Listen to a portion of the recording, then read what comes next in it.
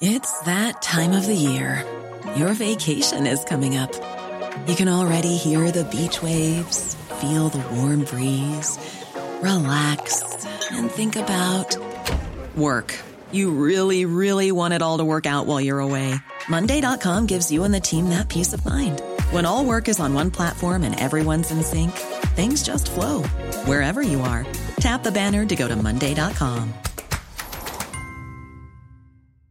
There's never been a faster or easier way to start your weight loss journey than with PlushCare. PlushCare accepts most insurance plans and gives you online access to board-certified physicians who can prescribe FDA-approved weight loss medications like Wegovy and Zepbound for those who qualify. Take charge of your health and speak with a board-certified physician about a weight loss plan that's right for you. Get started today at plushcare.com/weight loss. That's plushcare.com/weight loss. plushcare.com/weight loss.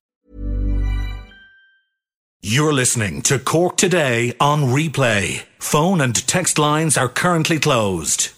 This is Cork Today. Cork Today with JP McNamara on C103. Cork's greatest hits, C103.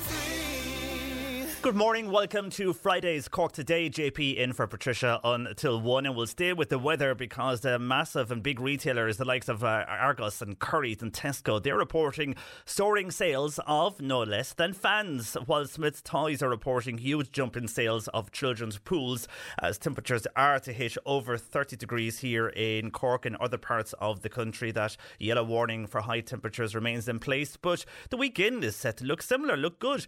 Tomorrow is the very same, and into Sunday looks like it's going to now be similar for Sunday. A chance of a shower, but overall high temperatures as well for Sunday of 29 to 30 degrees, and Sunday night going to remain warm as well. We could have some heavy showers overnight on Sunday night, but temperatures again 13 to 17 degrees overnight for Sunday, so a warm night. And then Monday is when we'll see a slight change in temperatures, but kind of average for this time of the year, where they will range from 19 to 24 degrees. So still nice and warm. Will be more cloudier though from Monday onwards, and again some scattered showers for Monday, and that'll be similar for Tuesday. And then towards the rest of next week, Met Aaron's saying it will feel much fresher. Temperatures will be though still, that's okay for this time of the year, the late teens to the low 20s, so still nice and warm. Maybe more cloud but and a few showers, but no talk of any heavy rain, as in long spells of rain, just maybe heavy showers. So overall, even though the temperatures are to go back slowly from Monday, it will remain nice for the next week anyhow, and indeed this weekend, so enjoy it if you can. And of course there is an orange level high fire warning that remains in place, and Cork County fire crews, they were at the scene yesterday. And this was at a major wildfire at Mossgrove near Newcestown yesterday afternoon. There was huge blaze of thick clouds of smoke seen from miles around that area, and flames, ash was spotted from all over, from as far as Ballinhassig even, from that fire. But anyhow, the Department of Agriculture, they do remain with that warning of an orange level high fire warning. So if you're having barbecues in particular, they say just be extra careful of trees and bushes in your garden or where you are living. And ahead this morning on the programme until 1, we have received numerous calls, this from the Glanworth area, and this from people who were concerned at the closure of a right-of-way access to the river and to St Dominic's Well. Now, we're going to be joined very shortly by the owner of Glanworth Castle. The right-of-way has reopened yesterday evening, but just people are wondering now, what is the future for that castle, the middle area there in Glanworth. We'll hear from the owner and from locals who have concerns shortly on the show. Also, teacher unions are preparing a ballot for its members to strike as they enter pay talks, and this is all to do with the cost of living. They're basically looking for a better deal for their members, their teachers, and we'll speak with the ASTI, who will join us on this morning. And we're also going to hear why an expression of interest from fish or for fish from far away as New Zealand is being sought by the Oireachtas restaurant. So basically, what's like a tender went out, and it went as far as New Zealand for fish to be brought to Ireland and sold in the restaurant within Leinster House. But many now feel, as it is the Irish Parliament, should we be proudly displaying Irish fish on the menu. So we're going to hear from fishing groups on this. Also, we'll hear how a field in Schull is home to a stunning, gigantic sunflowers, a number of them that will be harvested this weekend. It's all raising funds for the Bus Workers Charity, and they are bringing aid to Ukraine. We'll hear more about that later. And if you're going along to Westlife, well, we'll have advice and indeed tips if you're driving, where to park, and indeed what to do for the evening ahead. Westlife, of course, in Páirc Uí Chaoimh later tonight, and indeed tomorrow night. A huge boost for Cork, a huge economic boost, but also a great excitement in and around the Cork area as Westlife pay Páirc Uí Chaoimh. That is later tonight and tomorrow, and we'll be going to the movies with Mark after 12:30. So that and more, along with your calls and comments. They're welcome. Bernie taking those today on the phone right now, 0818 103 103, or you can text or WhatsApp 0862 103 103. But the cost of living, as I mentioned there, when it came to the teachers and the teacher unions and what they are calling on from the government, it is being discussed again today because the inflation, well, it's continuing to increase, and it's now at a 38-year high at 9.1%, and it seems that hard-pressed families are having to pay in excess of €1,100 extra a year on their groceries. Now, an analysis done by the Irish Daily Mail of 15 regular shopping basket staples shows that on the course of a year and based on 2 shopping trips a week, the overall extra cost in comparison with a year ago is €1,126, and this figure is on top of the rising monthly mortgage repayments, your energy bills and your back to school costs, and the hikes that then, well, they're expected to get worse into the winter months when we're going to have higher oil and indeed gas demands kick in. And just looking on energy, I mean, gas, electricity and other fuel, that has seen a 54.8% increase over the last year. Airfares have gone up by 47.8%. Diesel, as we all know, has gone up by 44.8%. And petrol gone up by 35.4%, even though we are seeing a slight reduction in diesel and petrol at the pumps over the last number of days. And when it comes to shopping, as we mentioned there, we know it's gone up. But for an example, if you go along to the shop and you're buying some fish, well, fresh salmon, which was €20.91 last year, is now €23.28, so a jump there of over €2. Lamb, if you were buying lamb, a whole leg or half leg, it's gone from €11.60 to €13.79. And then, for example, cooked ham gone from €17 to over €19. And while they're all increases of €2 to maybe €3 or just slightly over €1, if you're buying a number of items, it does tot up at the ends of your grocery bill, and you will see an increase. For example, butter has gone up 48 cents over the last year, and bread, for example, a brown sliced pan, it's gone up 20 cents. But then the likes of potatoes, that has decreased by around 60 cents, and roast beef has also decreased. So while there is increases, there has been some decreases, but there is more increases than decreases, and we are seeing further hikes on the way when it comes to groceries. But when you add all those up together, along with the other costs, you can see why people are finding it tough, as inflation is due to keep going up, and there's no talks of if it's at its peak or not as yet. And with this in mind, the Finance Minister, Paschal Donohoe, he was out yesterday, and there's a lot of talk about various measures being brought in. Well, in the budget, he said, and others want workers to be recognised, as a lot of people who are working, who are up early in the morning, commuting to work, they're the ones that are finding it toughest. And, you know, they're working as much as they can, but still they don't have enough money. There's no disposable income, and they're trying to pay their mortgage and buy the groceries every week. And then you have children going back to school, and you're trying to get the books, and everything is just going up and up and up. So what they want to do is they're considering anyhow introducing a third income tax band, but that will be based on its policy merits. So this time of the year, the government's tax advisory group, they publish papers, and then that indicates what they can do for the budget. And one of the indications is a third income tax band, which could see up to 1 million taxpayers take home an extra €500 to €1,000 a year, and introducing a third middle tax rate band of 30%, and then then indexing the tax bands to earnings are among some of the options that they are considering, and that should help some people in the budget, workers anyhow in the budget. And while that's regarding those who are working, there are calls for increasing the social welfare payments by €15. Some will say that is by €15 isn't even enough. Some are coming out saying this morning that they need to increase it more when they look at the spiralling inflation. And from that then to the students who, as we all know, are struggling to find accommodation. And it's baffling to think that student accommodation now is the same as if you were renting an apartment or a house if you're a worker, because there's little or no difference in the cost. And there's a big difference if you're a student and if you're working. At least if you're working, you have some type of wage coming in. Why, if you're a student, you're working part-time. And there's no way you could really afford paying €800 a month for accommodation, or even €500 or €600 for a room in a house share. And this is a house share maybe of 4 or 5 people.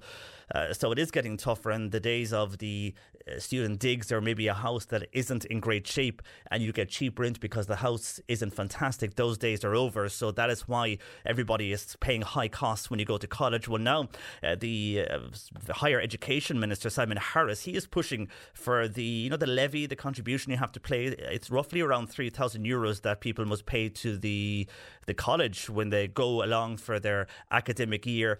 They're looking now at measures that would basically waiver this or change the payment of this. So, a lot of people will get grants, but not everybody doesn't avail or can't avail of those grants. So because of that, you are left then with a high cost, including, apart from accommodation, including that €3,000 you have to pay to the college by way of fees.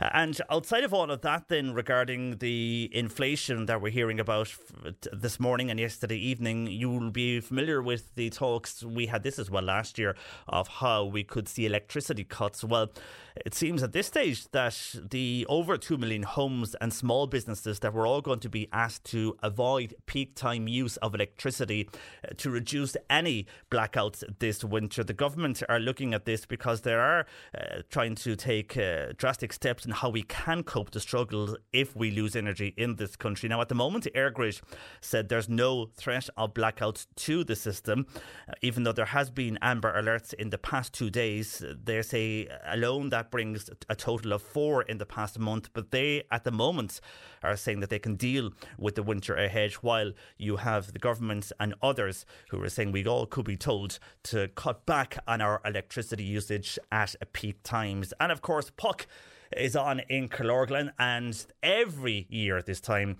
the debate takes place on the puck that is raised over the town of Killorglin. Well, yesterday, I should say at the outset, the puck fair, there is a vet that looks after that puck goat, and yesterday afternoon and yesterday morning, before the intense heat came, the vet did inspect the goat, and the local vet decided that the goat needed to be brought down. So they brought the goat down, and he was still within the cage, but in the shade in that cage. A lot of criticism over the last number of days on it. This still should go ahead or not go ahead. A lot of callers here to the show feel they should put a stuffed goat or a kind of a model of a goat or something up there instead of a real puck, but they still are going with the old tradition that is there for years in Killorglin. And on this, the Department of Agriculture, they got involved. They say they welcome the dethroning of the animal last night, and they said that the department has been in contact with the independent private veterinary practice that attend the fair, and welcomes the decision of the organisers to take the goat down in Killorglin. The festival organisers, though, they have confirmed that while the goat is down, and when the temperatures cool down, he will go back up again. So organisers will continue to maintain the King Puck, as they call him, and a lot of people go along to see the puck and enjoy the fair across Killorglin this weekend, and they have the weather for it, but they will be putting the puck goat back up again in his high cage. But for the moment anyhow, not sure if he's up this morning, and I presume he'll be down again today because temperatures are going to be higher today of 30 degrees, so I do presume he's not up in the highs this morning. But people have mixed views when it comes to puck fair. And the fair itself is okay, but regarding the goat, high up over the town, there is mixed views on that. But for the moment, he's been brought down, and I presume again he'll remain down today. Anyhow, your views are welcome on Bernie. Taking those calls 0818 103 103, or you can text or WhatsApp 0862 103 103. You can email across the show Cork Today at c103.ie. C103, it's Cork Today on till 1, and I mentioned about the good weather extending across the weekend. Well, a number of texts in regarding our local beaches across Cork, and one which first of all says congratulations to Cork County Council for providing beach guards again this year at Fountainstown Beach as well as other beaches in the area, and also to them for upgrading the car park. However, could they build a toilet block in Fountainstown like the one at Garryvoe Beach? I used the portable toilet at Fountainstown Beach, or at least I tried. I'm a woman of 5'3" and the seat is too high for me. There's also no soap, and it's not suitable for a parent attending to a child or even for a larger person. It is indeed a very tight space, but the most important thing here is, could they extend the beach guard service beyond 7 p.m. during a heat wave? The beach water was packed during the week, and for hours after the 7 p.m. cut-off time, it makes no sense not to have a lifeguard on duty when it is so busy. Maybe somebody from the council could comment on this, because the last thing we need is a tragedy because of no lifeguard on duty in Fountainstown after 7 p.m. And what happens then is, says this texter and others, that councillors will jump on the bandwagon and declare that it is necessary, but then it is too late. We need action now. We'll see what the council will say on that. Obviously enough, it's cooler in the evenings. When I say cooler, it's still 26, 27 degrees at that hour of the evening, 7 or 8 o'clock, but still people are venturing out then, so it does make sense that people may not be doing much on the beach during the day, but in the evenings the opportunity does arise then for people to go maybe after work even, and for a sea swim if they can do that. So yeah, we'll check in with the council and see if that is an option, if they can extend the lifeguards on our beaches for those that do leave at 7 o'clock. Your views are welcome. 0818 103 103. Text or WhatsApp 0862 103 103. But we are going to deal with the issue in Glanworth regarding a concern from locals of the closure of a right-of-way access, which I believe has reopened this morning and yesterday evening. But we will discuss that next. Cork Today on C103. Call Patricia with your comment. 0818 103 103. We received a number of calls from the Glanworth area earlier this week, with locals having concern that what they believe is a right of way to the river and also to St Dominic's Well was closed off earlier in the week. Now, many people who were annoyed contacted the show here, and they also contacted the Avondhu newspaper. So the owner of the Castle and Mill in Glanworth has joined me this morning. And this is Barry Hunt who joins me. Good morning to you, Barry. Good morning, JP. And thanks for joining us. I mean, you're very aware of what is going on and the upset from locals, because you've been contacted by ourselves in the Avondhu in the last number of days. First of all, locals were upset because of the erection of a fence earlier this week, and many felt that the right of access they believe is there was taken away from them to the river. Yes, it was interesting being described as a fence, which was the front gate, which we've had for actually several years now, erected, I think 3 years ago. We had a very small side area which we left open for people to come through. And yes, all we did was cover it in the hoarding, because we were having basically works done, and we wanted to put a number of signs on the gate which we couldn't otherwise attach to the gate the way it was. Because we had diggers in and were doing spraying of the grass for killing it to plant a hedge. We had a whole range of chemicals being sprayed around. So we were, as I say, undertaking various works. It was near enough effectively a construction site just for a few hours on a few days. But having closed the gate, all hell seemed to have broken loose, because no one actually came down and asked us what we were doing. They just assumed we'd somehow closed off the access for good, and it all kind of escalated from that point forward. I've kept the access open for the last 5.5 years that I've, with my wife, owned the mill, and it's been generally no problem. But more recently, of course, through COVID, I wasn't there because I had a heart attack soon after the COVID thing happened, so I had to stay in the UK.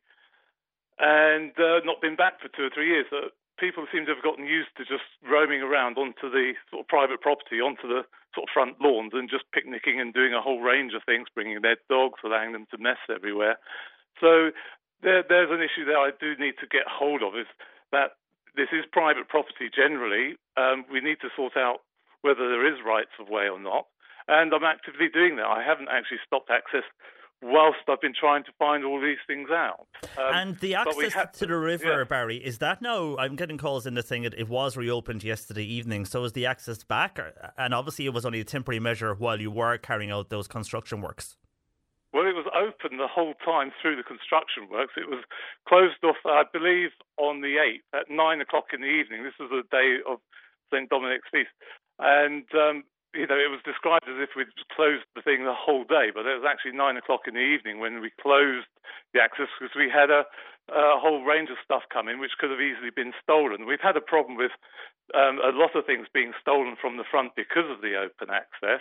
We've had a huge amount of vandalism of the mill. We've had rocks thrown down from the castle, which has caused close to around about 40,000 euros of damage. We've had many windows smashed, many attempted break-ins, possibly 15 to 20 break-in attempts. And this is the problem with the way the site is, and people don't understand what's actually going on down there, that we could lose the mill to someone putting it on fire. And this is all in relation to how people are just not treating the property with any respect. It's a protected structure, and around it are two national monuments. It's a beautiful place, and we have plans to try and make it even more beautiful, but we're almost being prevented from doing so. We want people to use the area in a sensible and respectful way, as they would their own houses, because this is our house, but we are opening it up to everyone. And the mill itself, you mentioned there, and the antisocial behaviour, this is it's the same entrance, but a kind of a separate route than the river one I just mentioned at the start. So will you be more or less restrict the access to the mill itself because of what is going on regarding antisocial behaviour and the smashing of windows? The thing is that since 1247, this has been private land until for a very, very short amount of time, Cork County Council took it over when it was left to become a rather derelict, and there was a grant given and works were done, and then it was sold. It was sold as a private property all the way to the riverbank and actually to the centre of the river. And it's passed through different hands. It's now in my hands, and the deeds are very clear of where the ownership is. For some reason, a few people have put it about that this is public property, but no, it was briefly public property when it taken into Cork's hands, but they then sold it on as a private property. So the majority of people that were unhappy were more or less unhappy about the access to the river side of things and the well, St. Dominic's well. So are you saying that this, even though many think it's a right of way, that it isn't really a right of way? Well, there is no marked right of way there. I have the car park opposite the mill. I own that, where there's a recycling centre. And there is very clearly marked on the deeds the right of way to the water treatment works that is situated there. But if you go on to the Irish Registry, and anyone can do this free and check, you'll see very clearly that there is no right of way marked through to the mill. So through the mill to get to either St. Dominic's Well or anywhere else. So people say, well, there's an assumed right of way, and there's all sorts of different interpretations that people have approached me with, about 6 foot from the edge of the river, 10 foot from the edge of the river. But if you ask, I believe, almost any solicitor in Ireland, and I'm having my own solicitors check things, there is no such right. There's all sorts of strange things, because even if there was a right to, say, that final 6 foot of the riverbank, it actually doesn't give you the right to then just walk across private property to get to it. It's when you're actually on the river itself, if that was the case.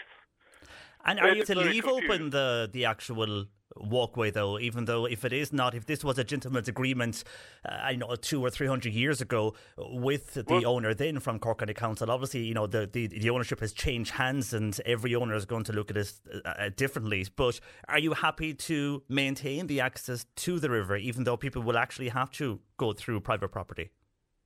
Well, there's a big question there. So that means to get from A to B, you can just take a beeline through anyone's private property? Is that what you're saying? Because that's effectively what they're trying to say is the case. If they can get to the river from the other side, or they can access in all sorts of ways. But the access through private property, if there's no right of way there, then there's no right of access. But as my plans for the mill are very much, I'm a geologist by training. That's what my job's been all my life, and I do surveying of historic buildings. I'm very au fait with the history of the area and many of the structures around the area. And that's one reason why I took on the mill, to try and make sure I preserved it in the way that it was and to sort of hopefully upgrade it. But the plans are to have a geological kind of park there with different stones from all over Ireland representing the geology, and to then carve those stones, because I do stone sculpture in my spare time. I want to invite local artists down to also sort of be involved in the carving of the stones and maybe do other things as well, and have the whole area open as a free area to come and view the geology as a learning thing, and also the sculpture just as a general, thing of beauty and attraction, trying to get people into the air. So my long-term intentions are to have far more people actually coming down to view the air. But at the same time, we have to think about the security of the buildings around us, the fact the castle's being torn to shreds for stones to be thrown on the adjacent properties, the fact the mill's being damaged. There's a lot of other damage to the structures there. People don't realise I own the weir to halfway to the river and the other materials around there. These are protected materials, but people are damaging them. And because of the antisocial behaviour and the damage you outlined there, is this another one of the reasons that you have decided to restrict access? Well, or could potentially do so? We've effectively agreed so far with the council, just as a temporary measure, with one of the councillors has said that, if we have the gate open, as you would for most castles, they aren't open 24 hours a day. You rock up to a castle and you're there from, say, 9:30 till 5:30 would be the opening hours. And essentially, we've agreed with the council, said, well, if we have it open from something like 9 or 10 o'clock until 6 or 7 o'clock in the evening, that's quite reasonable. Everyone's got their access to the castle at times which are, reasonable and sociable. But, in the middle of the night, trying to go up to a castle that's got no lighting and everything, and then, as I say, there's a range of things that go on. The reasons for doing that are very small, and a very few number of people go there, and most of them are causing a great nuisance. So what is the problem with closing off access, certainly for part of the day, which will help to preserve both the mill, the castle, and the surrounding parts of the area from the damage that's being caused? And again, no one's come and talked to me about all of these things that are happening there. Just lots of assumptions and just not listening at all. Bushy, for the long term, you're happy to kind of turn the castle area and the mill into more or less a tourist destination, so that would be open during the day, for example. Absolutely, yeah. The big concern, again, from text that we're getting is regarding this river access and the access to St Dominic's Well. And even though, as you say yourself, there legally it doesn't seem to be a right of way there, will this remain open? Okay, it was closed for the construction works. It's open again. Will that remain open 24/7, or are you going to close it off again? No. What's going to happen is that I just hope and pray that the people who will come and view the castle and view the well respect the fact that they're going through a private property, that they don't leave dirty soiled nappies, that they don't leave their dog mess, that they don't leave litter all over the place. The children in Lambeth have been exemplary. They actually helped me do a lot of litter clearing, and through all the times when we actually had things closed off to a lot of the public, people were coming down, rather than just saying hello, just started shouting at me and shouting the odds. So the children came down, were very nice, they've asked, and we allowed them and let them to use the river and all sorts of things. It doesn't take much for someone to just have a smile on their face, say hello, and ask. But very few people have come down and asked. The fishing club, they came and asked a long time ago, and I granted them access all along the riverbank there, and they've carried on. And they were concerned. They texted me just the other day and said, look, honestly, everything's gone out of control. But there was no issue there. The scouts, the same thing, allowing them access for a variety of things. The youngsters in the football team, in the GAA, come down and swim every evening. And we've opened the gate for them, even when it's been shut in the evening. So, again, it's very simple, very straightforward. Just respect the fact that it is a private property, first and foremost. Secondly, I'm not a bad person by any stretch. I'm very amenable. But if someone just came down to your house and started shouting at you and demanding one thing after another when they didn't actually have any facts of any substance to it, what would you think you would do? I think you'd be just saying to them, just calm down. The shouting you speak about, they don't listen. Is that shouting when the fence was up? Is that when people started shouting, or when the gate is closed? Very, very much so. But first and foremost, there's no fence has gone up. It's just a gate across the driveway. I've got a driveway. There is no fence. And is there a kind of a boarding over the gate? There is, because we couldn't on the gate, but now we've almost just given up bothering, because people have written all over the sign now as well. Yeah, and I have a WhatsApp in here with that of the gate closed and the fence, and someone's written over the actual fence about what the area means to Glanworth. Now, we had a number of locals who did contact us. None of them wished to go on air. We presume some of them did yesterday, but they haven't. They're willing not to go on now and discuss this with you. So just some of the concerns, Barry, that I've got in this morning. People feel that the village has been held to ransom, that their access will be denied. And again, this more so is to do with the river and St. Dominic's Well, more than the mill. They can understand the mill situation from the majority of calls we're getting, but regarding the river and St. Dominic's Well, can you guarantee that you will remain, or that you will let people in there 24/7, or will we see restricted access to the river and St. Dominic's Well from your entrance? Well, definitely not 24/7, and that is, I mean, anyone, I don't think, would accept that. People coming along, doing things in the dead of night. There is, as I say, a very serious problem at the location which people just don't understand. I don't think anyone would tolerate that on their own private property, to have that. But, I'm being extremely reasonable. I don't think I'm holding anyone to ransom, and certainly I don't know where they've got that from, because no one, not a single person other than the couple of councillors, and I've been writing to the councillors, I've written to the Office of Public Works, I've written to Conservation Area, I've actually written to one of the ministers as well, all about this. And it's only the local Glanworth Council who's come back to me. No one else seems willing to discuss anything. They just seem to be making loads and loads of demands and making loads of assumptions as to what I am and am not doing. And how can I be holding something to ransom when they don't even know what my supposed demands are? All I did was close off the area for a few hours on one day, a few hours the next day. Yesterday we closed it off for 2 hours because we were digging a trench across the drive, because we had to find where the water services were and the electrical cables. Now, we did let a couple of lads in when we had a break time, because they wanted to swim. But everyone else, while we were digging, we said, we can't let you on because we're digging trench, we're using equipment, as you would on any construction site. But will you, dangerous. when you have it open now again, will it remain open? You said there it won't be 24/7, so will it be like your plans for the mill, for the river access? Will that be open maybe 9 to 6 or 10 to 7? Is that what you're looking at?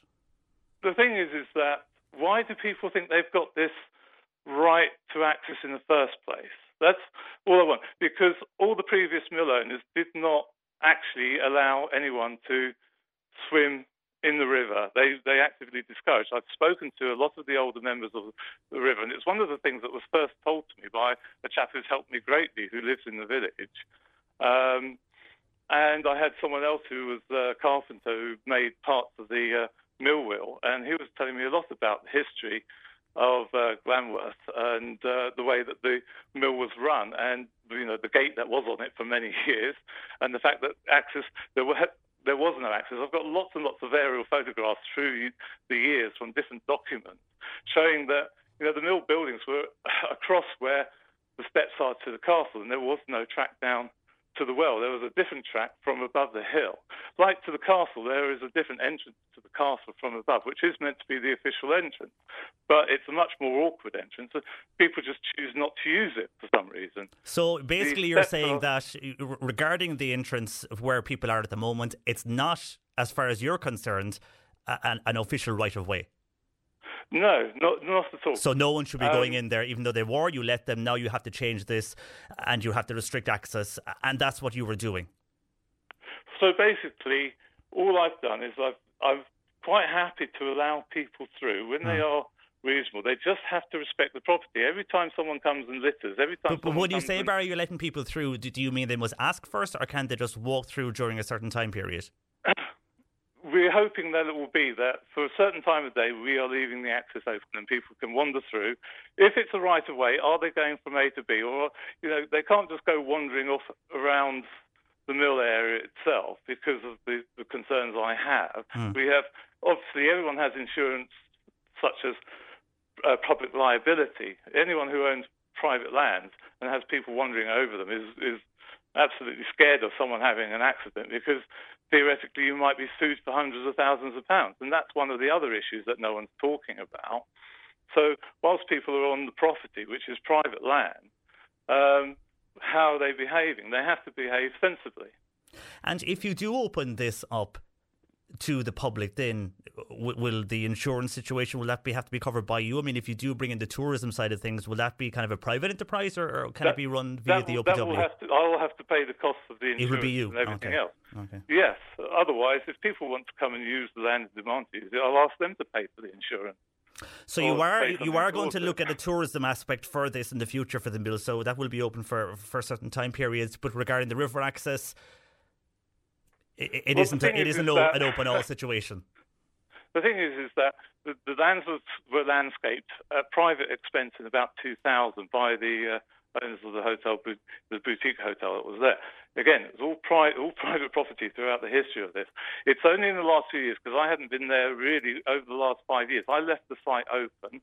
Prior to that, it was tenanted. The owners weren't there, but the tenants allowed people also just to come through, although they actually didn't have the right to do. But what I'm trying to get before I wrap up, because I must go to news at 11, basically the river access that people are angry about, while it's open now, is that going to close again tomorrow or Sunday, or is it going to be restricted times? Or must people ask to get access to the river? Even though it's private land, people feel that they have a right to the river from that access in Glanworth. Well,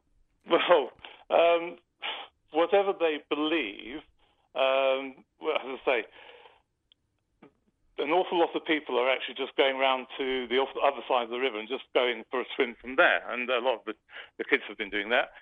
Anyone who I asked, we've generally been quite good and said, fine, yes, come and use it, no problem. Given it's private land, we also would therefore expect people that if they came down and we were actually doing something, because I do archery and I would want to be doing my archery across that area, which is quite a dangerous thing.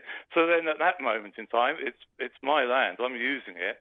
So clearly no one would be able to come across and use that area. So there could be restrictions, you're saying. So if works are going on, it mightn't be as simple as just to go on and walk down to the river. Yeah, but don't make it sound like I'm being a terror here, because just think of this. If you came back from holiday and walked to your house and found that someone was picnicking on your lawn, letting their dog run around, and then jumping in your swimming pool, what do you think you would do? You wouldn't be very happy. It's not any different situation to that, other than people seem to have gotten very used to the idea that the belief that it was a public property, and they're coming down just for the last few years, and it's only the last few years, whilst I've left it open, and it's mostly my fault for leaving it so open. I should have potentially closed this 5.5 years ago, but I didn't want to, because I'm not that type of person. I don't want to close the access, other than to try and protect the castle and the mill and all the other ancillary areas. I mean, the OPW came 2 days ago and closed the castle to people because they were spraying. But have I seen a single complaint about the OPW closing the castle and the access to it on that day? I haven't at all. So I just want to sort of put some balance on this. Okay, and you've got your explanation across on why that is happening. We'll see if the locals are listening, I'm sure, to this, and that they'll have their views. I mean, you've outlined why, and if there is antisocial behaviour, that has to be stamped out. For the moment, I have to leave it there, Barry. But thank you for joining us and coming on here this morning to explain your situation anyhow on the future of the castle. Thank you, Barry Hunt. There, the owner of Glanworth Mill and Castle. Your views are welcome. There's mixed views coming in on text. We were hoping to have some locals on air, but they decided not to go on air now. Views are welcome on 0818 103 103. Text or WhatsApp 0862 103 103. On that issue in Glanworth, first of all, a lot of people are reacting to this, saying, I'm 100% with Barry. It is your land, they say. You have every right to stop access to the general public. I would too. Good on you. Don't let anyone force you to do something that you don't need to do. And Jacinta saying, a lot of people in Ireland feel that they have a right of access from old laws, but when you look into them, they actually don't, and there's no legal right. So Barry has a point in what he is saying. It looks like he's trying to do the best for the area with his tourism project. And another person saying, leave the guy alone, JP. People don't have a right to access private property. Well, I'm just saying what the people texting in were putting to me to ask him. We were hoping that locals were going to join us, so a lot of them pulled out last minute to come on air with us, but I was putting those views of those who had an issue with it to Barry, so it wasn't my view, it was just what was coming in on text or WhatsApp. And also a lot of people say, when you register a right of access, how do you know it can be registered? And people have mixed views on what went on there, and people who tried to go in and could not get in. So a lot of mixed views in Glanworth over that, but you heard what Barry was saying. There is antisocial behaviour in the area as well, and it does look like there will be some type of restrictions in the main when it comes to the river access, which he will remain open, but there could be some time restrictions is what he's looking at. Anyway, very shortly before midday, we're going to hear about a field in Schull, and it's home to stunning, gigantic sunflowers. They're going to be harvested this weekend and raising funds for the Bus Workers Charity Fund, who are bringing aid to Ukraine. We'll hear that and more before midday, but the ASTI, they insist it's entering pay talks in good faith despite preparing a ballot for strike action over pay. The union, which represents secondary school teachers, says the government needs to offer a significant pay rise to meet the rising cost of living. Now, the INTO is also planning to ballot its members in the coming weeks, as is the TUI, and ASTI Cork member Anne Lachlan now joins me on this. Good morning to you, Anne. Hello, John Paul. And thanks for joining us. I mean, a lot of this is due to teachers who are trying to tackle the cost of living. Many workers are in the same boat. A lot of people are suggesting maybe is preparing a ballot for strike action. Is that going a step too far, considering other industries are not going down this route? No, I don't think it is, John Paul, because we are certainly not going into this straight away. To hold a ballot within the union takes quite a number of weeks, and we are really only taking the first steps here, and we hope it will not be necessary. When teachers return in September to their classrooms, they need to have certainty about what their pay level is. Now, this has been ongoing actually since March. We are working as part of the Irish Congress of Trade Unions Public Services Group. We're working in conjunction with the other unions. And just the background to that is that the existing agreement called Building Momentum allowed for basically a 1% increase for teachers and other public servants in 2021 and 2022. Now, that agreement included a clause where either side was open to reviewing that. They could trigger a review if circumstances changed. Now, as we all know, circumstances have changed hugely, and there's a galloping rate of inflation. I think it's now reached 9% this year. When that review was actually triggered by the public service unions in March, inflation was only at 5.6%. So it's galloped ahead even further since then. Now, we're basically waiting since March for the government to address this. There were talks which went on in May of this year, but they broke up without agreement in June when the government made a very, I suppose, paltry offer really, which wasn't in any way addressing the level of inflation that had grown in the meantime since the agreement was reached. So unions are very unhappy with the treatment of their members. These, remember, are people who worked so assiduously during the lockdown, during COVID, to keep services going. And even apart from that, they cannot afford to live. People are very worried facing into the winter. We know the essential items, the soaring cost of fuel, electricity, food. That's really worrying people. And we have a lot of teachers who are at the bottom end of the scale, who are not on high wages, but indeed all people are affected by this. And they're finding the cost of living very difficult, and it's a huge cause of stress to them. And we need this addressed soon. There is some talk, but nothing has been, I suppose, arranged where talks would begin again, but we're still awaiting those talks to start. So we feel the government, and indeed other unions do feel, that the government is dragging its feet on this. We've had this summer where nothing has happened. The government haven't agreed a date to come into talks, and we just need this to happen. So from what we see, we're quite disappointed, and we just want this. We want this to be treated as a matter of urgency, and if it isn't, we will have no option but to go the industrial route. And what percentage would your union, the ASTI, be happy with by way of an increase?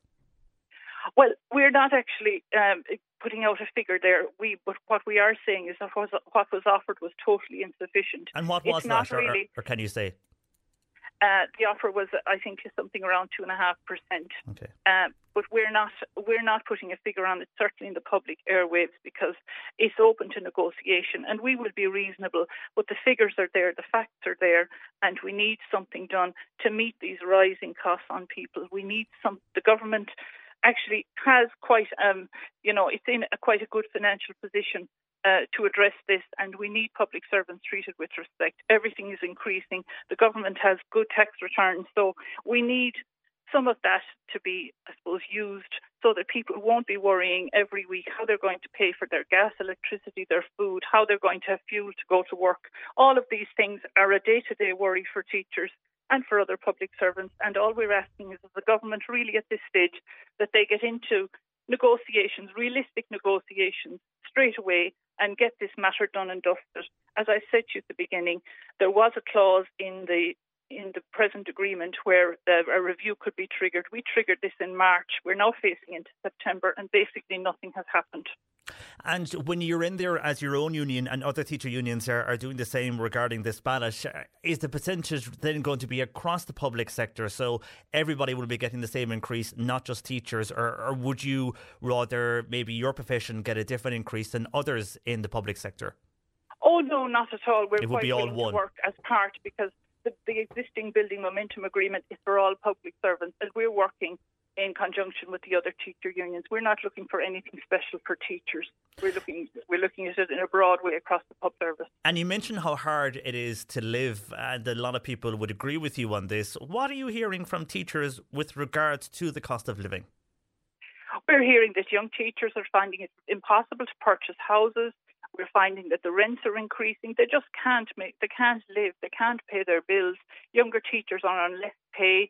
That's an associated issue. But it's not just younger teachers on less pay. Everybody is feeling, if you have a 9% inflation rate, well, it's hitting everybody in their pocket. We do know as well there's another associated issue where schools are finding it very hard to fill their cohort of teachers, because teachers are, I suppose, walking out of the profession, going into other industries, and they're going to other countries seeking work because they just simply cannot live in Ireland, and their lives are miserable with when they find their pay packet just doesn't meet a very basic lifestyle. And what would you say then to, as you'd imagine, a lot of calls and texts that come in when we have you on before and even today, from those working in private sectors who say, we're in the same position as teachers. We find it hard to put fuel in our car. We cannot afford to buy a house either, but we don't have a union to fight for us. So we're going to be living on those wages and a lot fear the winter. I mean, is it a case of teachers and the public servants are lucky to have unions like yourself fighting for them, and basically for the private sector it's a bit tough luck? No, absolutely not. We have full, I suppose, sympathy and empathy with those people. We're all workers in this situation, and we believe that everybody is entitled to be a member of a trade union. We abhor the fact that some people feel they cannot join trade unions. It's a very basic right of a person to be able to organise themselves in their workplace, and we would encourage everybody to do that. And we're certainly don't want this to become a them and us situation. We're all workers in this together. We're all trying to live. It just happens to be that I'm speaking here on behalf of the ASTI, and we are a union for public servants, but we would work in solidarity with all other workers on this. Well, Paschal Donohoe, the Finance Minister, was out yesterday looking at tax bands and how to bring in a new tax band, maybe of 30%, to deal with the cost of living, and that would give people more of, I suppose, a freedom when it comes to their pay packet. There will be different bands for taxation, so if that does come in, that will help. But if he's looking at that, and I mean, as you mentioned there, the country, they have said themselves, isn't doing too bad financially, and I presume the government will return to DWRC, that's the Workplace Relations Commission, on this. If they return and offer a percentage that no one is in agreement with, and this goes on and on until, for example, October or November after the budget, if you're not happy then, and even though this is a ballot, and you said it takes a while to implement strike action, will you go ahead though with that strike action then? Because I know before that there's talks of strike action, but it actually never happens, and some say teachers don't have an appetite for that.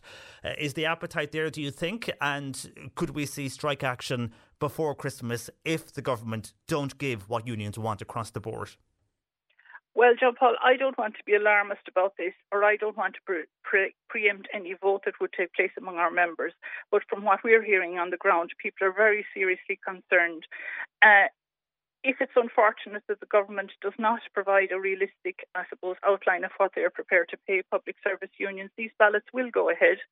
And I think we can expect that there will be some fallout from it, and we all hope that it doesn't come to this. We don't want it to happen, but we have outlined our position, and it's clear to everybody. We cannot stand by where people are not able to put fuel in their cars, they're not able to buy the basic foods for their family, and they're heading off to other countries, going off to places like Dubai, where they're not paying anything like the rate of tax here. And I'm not saying that we should be like Dubai, but those are very attractive options for teachers. And as a result, there are teaching jobs in Ireland which cannot be filled. There are no applications coming in for many, many jobs. That's what we're hearing. There are particular subjects where it's almost impossible to fill vacancies in things like Irish and maths. Home economics, I suppose, and we've spoken about this before, I think, John Paul, on the radio, but it's all feeding in to a crisis situation where basically teachers cannot live with the rate of inflation and the wages they are on. Well, we'll wait and see what happens with those talks if they do resume. I presume they will for the moment. And thanks for joining us on the programme. That is Anne Loughnane. They're a member of the ASTI in Cork. Your views are welcome on 0818 103 103. Text or WhatsApp 0862 103 103, especially if you're a teacher listening on what Anne is saying there and the cost of living. A lot of workers as well texting in regarding that. We'll get to those comments very shortly. As I said, you can call Bernie 0818 103 103. But on the way, we're going to hear how an expression of interest for fish from as far away as New Zealand is being sought by the restaurants in the Oireachtas. Many feel, especially in the fishing industry, that the Irish Parliament as it is should be proudly displaying Irish fish. We'll discuss that with those from the fishing organisations next. C103 Jobs. A full-time sales assistant is required in Crystal Earth in Mallow. You can email your CV to sales@crystalearth.ie. Casey's Furniture in the city are looking to hire a sales consultant. You can send your CV to bernie.hennessy@caseys.ie. And a tipper truck driver is needed in the Macroom area. Contact 086 877 4624 for details. You'll find all these opportunities online right now on c103.ie/job. Cork Today on C103. Call Patricia with your comment. 0818 103 103. And just on the conversation we had earlier from callers and emails we had to the programme across the week, a lot of calls, and indeed the Avondale newspaper covered that as well. And they had letters to them regarding the access to Glanworth Castle and Mill, and the access to the river and the access to St Dominic's well. A lot of people can see the owner who came on with us, Barry Hunt's point of view, but also can see the locals' point of view. And I suppose it's going down to the lack of communication maybe between both of them. But here is just two comments in. First of all, Sally in Dunmanway felt that I handled the interview very poorly with the guy because I painted him with a tarnished brush just because he was reluctant to let people trash his land by walking over it. It's his land. You sounded like you were on the side of the local residents in Glanworth and not on his side. I think you need to explain on the radio that you weren't on anyone's side. You disappoint me, says Sally in Dunmanway. Well, no, I wasn't on anybody's side, and I did agree with him, and I think locals would agree as well. You can't have anybody going in destroying the mill. But what I wanted to get to the bottom of was the river access and the access to St Dominic's Well. That was the majority of emails we got and calls was just regarding the access to the river and the well. And I think overall, the majority of, to hear anyhow, callers felt that the mill access and the castle access, whatever you want to call it, that, you know, they could understand why that would need to be restricted. And I'm sure, as he outlined his tourism plans, that they would welcome the plans to the tourism side of things for Glanworth. But there were so many emails that came into us and questions that came into us by text. And when we had an opportunity that Barry was good enough to come on air and talk to us, I was putting those, you know, questions from the public to him. So it wasn't my view of what was happening in Glanworth. It was the public and the local people in the area and those who used the mill were texting and sending us letters. And we were putting that into Barry, who was happy enough to answer those questions as he agreed to come on, and he said he was open to answer anything. We were hoping to have locals on the air. They didn't join us, unfortunately, towards the end of the interview, but still he was open to questions. So it wasn't that we were having a go at him. I mean, he wanted to come on and explain his side, but we did have to put the questions that were coming into us to him, and he was happy to do that. So I mean, we totally get what is going on, but you know, if people have questions to ask, we can ask so many. And this is from someone then living in Glanworth. He says, I listened to your interview with Barry and I live in Glanworth Village and I can get where he is coming from, but I think it's the lack of communication within the village that has escalated this situation. If plans and a timeline were visible around the entrance of the mill, i.e. heavy machinery for the month of August and no access for spraying, etc., the locals then would have an idea of when not to go there. I know it's not the usual way to go for doing up a private residential area, but he has to understand the castle is in our area for the village and I suppose part of the village for many, many years. I would like to see the mill lived in and used, says this texter, but a lane from the entrance to the steps of the castle and St Dominic Well would keep the peace. Well, I think Barry is trying to do that. Whether there's going to be a time restriction on that or not, I'm not too sure, but just some of the texts from people regarding the issue in Glanworth that hopefully will get somewhere resolved. But I think that from like that last texter there and others that have been in touch with us, a lack of communication I think has escalated a lot of the situation for those who were living in Glanworth Village. Anyhow, your views are welcome. 0818 103 103. You can text or WhatsApp 0862 103 103. Now, the Oireachtas has been criticised for asking suppliers to quote for fish prices for its restaurants from as far away as New Zealand. The fish would then be served at the restaurants within Leinster House, and obviously enough, local fishermen are not happy with this. Patrick Murphy, Chief Executive of the Irish South and West Fish Producers Organisation, joins me. Good morning to you, Patrick. Good morning, PJ, and good morning to the listeners. You'll understand everything must go out for tender. Were you surprised, though, when you heard quotes coming from New Zealand? Yeah, surprised is one word, disappointed is another, I would use. Our industry, as everybody knows from your kind allowance of putting our words and thoughts onto the airways so that people can hear what's happening to our industry and their resources. To hear that the House of the Oireachtas were going to look for €1 million worth of fish over 3 years, and to be so inconsiderate, you know, and cognizant of what's happening to the industry is what we're really disappointed in. Everybody's entitled to, of course, of getting their food from wherever they want, but we felt that the way things are going with government policy, cutting down on carbon emissions and everything else, this flew in the face of it, especially when our industry is looking at annihilation and losing up to 60 boats of 180 that are there. And this would definitely fly in the face of that, what we're looking for. And you mentioned there the carbon footprint. I mean, that's a very good point. If they were going to import fish, with all the talk from the Green Party at the moment, you're then bringing fish from the far side of the world to Ireland.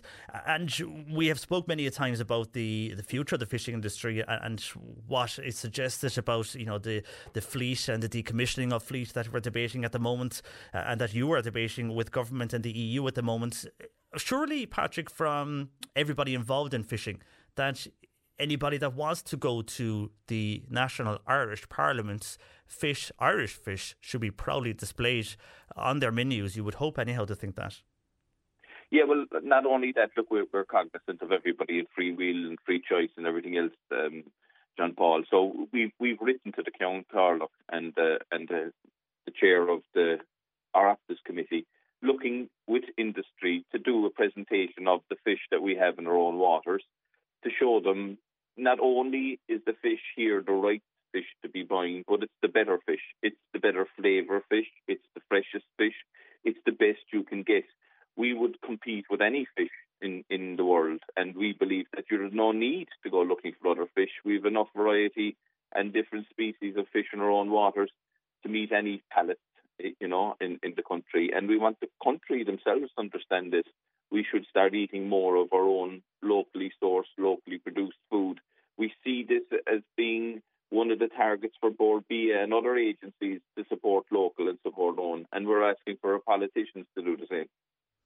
And when you see our own market here in the marine, and a lot of marine experts are coming out on this, but we export so much of our own fish to high-end markets in Europe, you'd wonder then, if we're doing that, why can't we do it for our own? Exactly. Look, we're always trying to get people to eat more of the beautiful fish that's caught across our shorelines. We come back from holidays and we're always talking about the beautiful fish that we get on the continent. And I just want people to know that, just like you said, a lot of that fish that they're eating actually originates from Ireland. It's transported across. You don't need to go out far to eat Irish fish. You can eat it at home and put it part of your diet. The only thing I would advise people is when you're eating fresh fish, eat it that night. Don't be putting it in the fridge or the freezer. It's no longer fresh. Eat it when you get it. Plan it and eat it and keep it simple. And I'm an advocate for that, and hopefully Board BIA as well will start putting on new ads, and which I know they're doing in the next few weeks, to tell how cake and haddock are so nutritious and so healthy and so tasty for us to eat. So we're taking the opportunity of being disappointed to reach out to our politicians in their office and lead by example. Show the Irish public that this food that we catch, that we go to sea, risk our lives in doing so during gales and storms, is there for everybody to eat and enjoy. And it's good food. There's no additives or preservatives or anything put into this food. This is healthy, full of omega oils, and all the nutrition is there. All the experts will tell you this is the right food to eat. And you are going to be waiting to hear back from those in the Oireachtas that make those decisions. And you said, you're willing to go and show them the fish we have here in Ireland.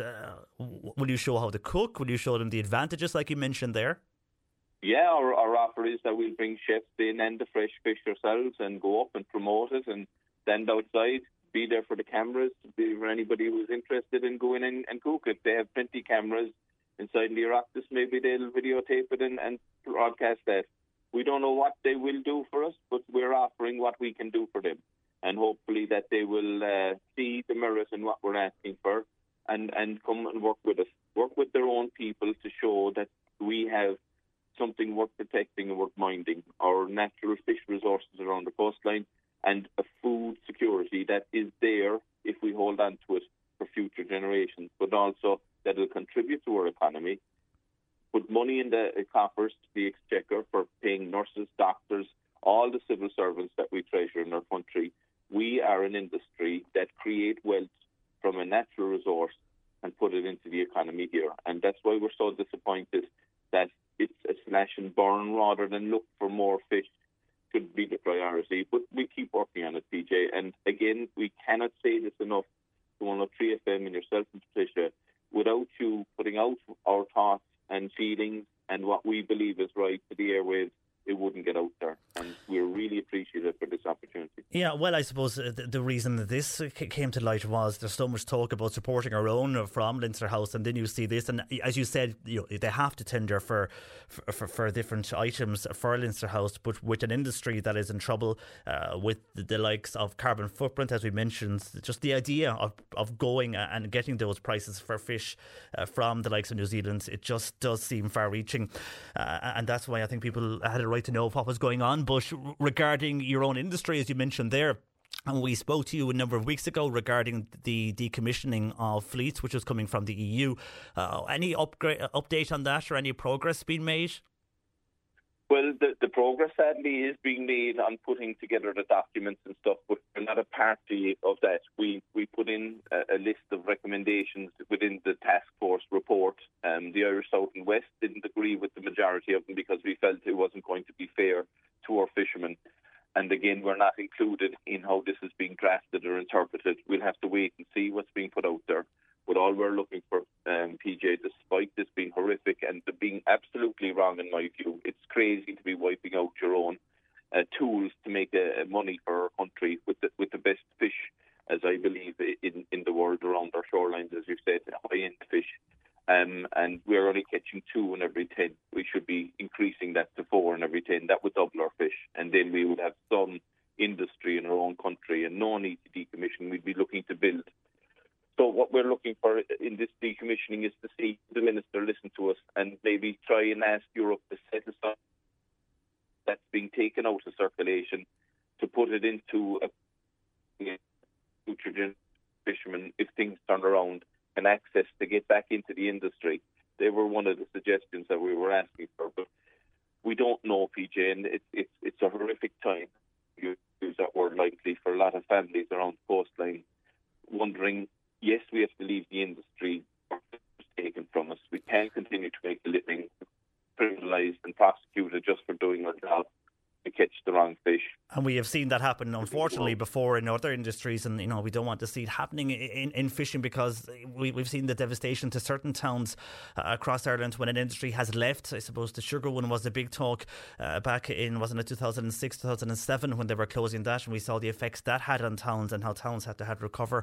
Mallow, one of them, and change because of the lack of staff that were working in that town. So, the coastal towns will have the same if this does go. Hopefully it won't, and hopefully talks will continue. Very finally, Patrick, just a text in here from somebody who's saying, so you're on and you're willing to export fish abroad, but you don't want to import from New Zealand. It sounds like that Patrick is talking out of both sides of his mouth. What would you say to that, Patrick?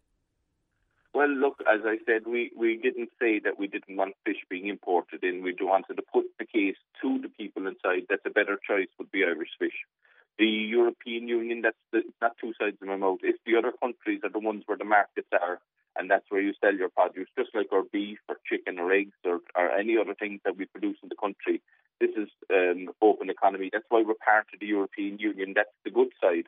That's why we want to remain within the European Union as open and fair access to other markets. We mightn't see it as fairly as we'd like to see it, but that's where it is. But we never said that the Oireachtas should be just buying only Irish. As I said that from the start, we're looking that we want to show them and demonstrate them we're the better choice for a number of reasons. But look, maybe that caller has a different viewpoint to mine, and I have no problem with other people having different points of view.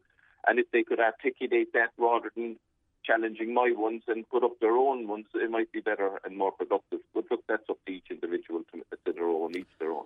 OK, Patrick, well, we'll wait and see if you are going to be outside Leinster House cooking fish for the politicians, depending on what happens with that tender. For the moment, thanks for joining us on the programme this morning. Can I just make one more point? You can. We saw the loss of the jobs and what happened with the sugar beet industry and other industries that have lost. But people have to understand that to replace that, we spend Irish money importing these goods from other countries, and that's a loss of circulation and jobs. It's not just about what we lose, it's the long-term effects, and we're going to suffer them as well too in our industry. These are natural resources and industries that generate wealth within the country, and when they're gone, that wealth goes with them. true. And money will be spent another way then to reinvest in the areas. OK, Patrick, for the moment, thanks for joining us. That is Patrick Murphy there, who was Chief Executive of the Irish South and West Fish Producers Organisation. You're listening to Cork Today on replay. Phone and text lines are currently closed. Cork Today on C103. Text or WhatsApp Patricia with your comment. 0862 103 103. A stunning field of sunflowers will be harvested this coming weekend on the Mizzen.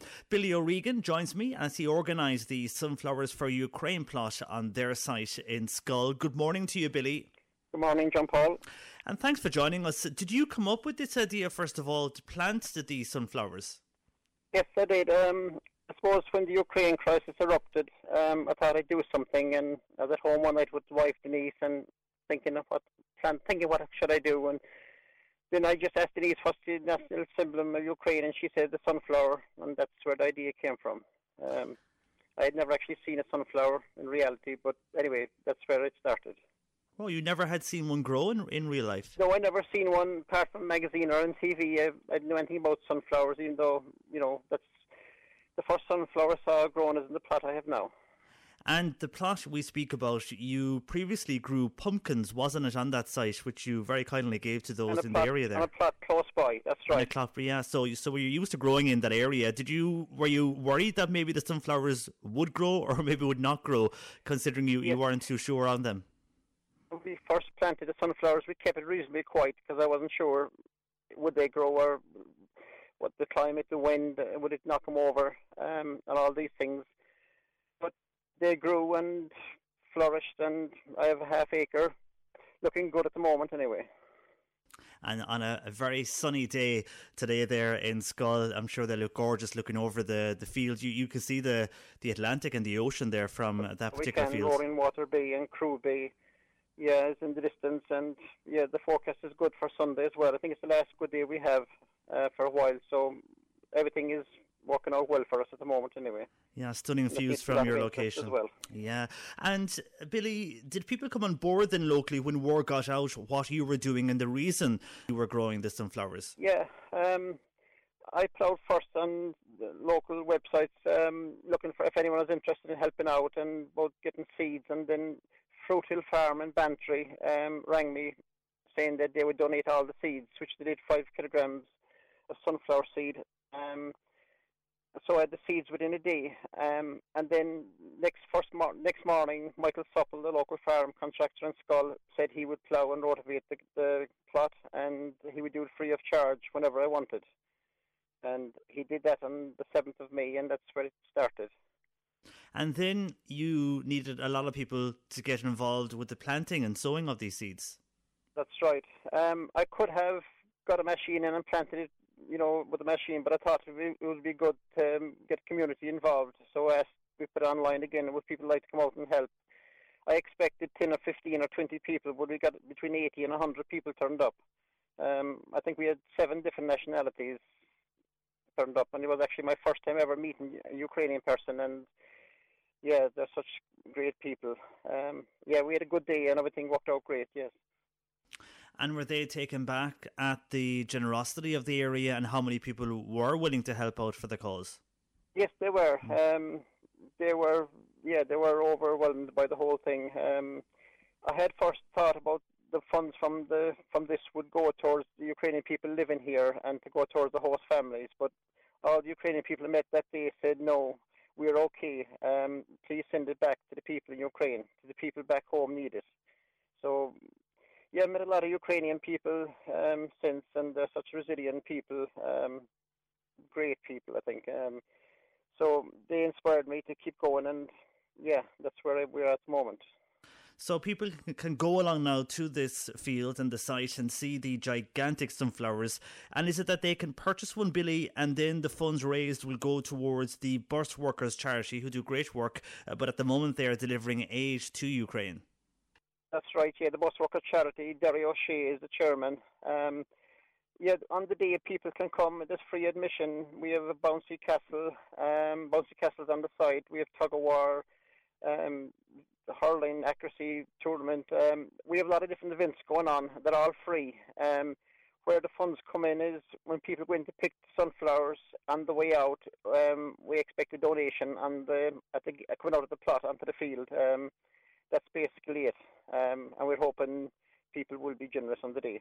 Hopefully they will be, and I know you have a GoFundMe page as well set up, and we'll share details of that on our Twitter feed. Yeah, for the updates and to donate, we have a go on our Facebook page. It's Sunflowers for Ukraine -Cork, and all the details and the GoFundMe link are on that page. Very good. Well, Billy, well done to you and your wife Denise. The photos, if people have not seen them, you'll see them online and indeed on our own website. It's a fantastic looking field of sunflowers, and with the weather we're having now and the view from your location there, it is stunning. They're going to be harvested though, as we said earlier, this weekend. On Sunday the 14th from 12 noon. Can people go along and have a look at all of this happening? I'm hoping people will come along and enjoy the day, and everything. The weather is good, and we have a lot of events on, so plenty of parking spaces and everything. I can't see any problems really. It should be good. Well done, Billy, again, and to all involved there, and hopefully you'll raise a lot of funds for that aid going to Paul, Ukraine. I appreciate you contacting us. And thanks for joining us this morning, Billy.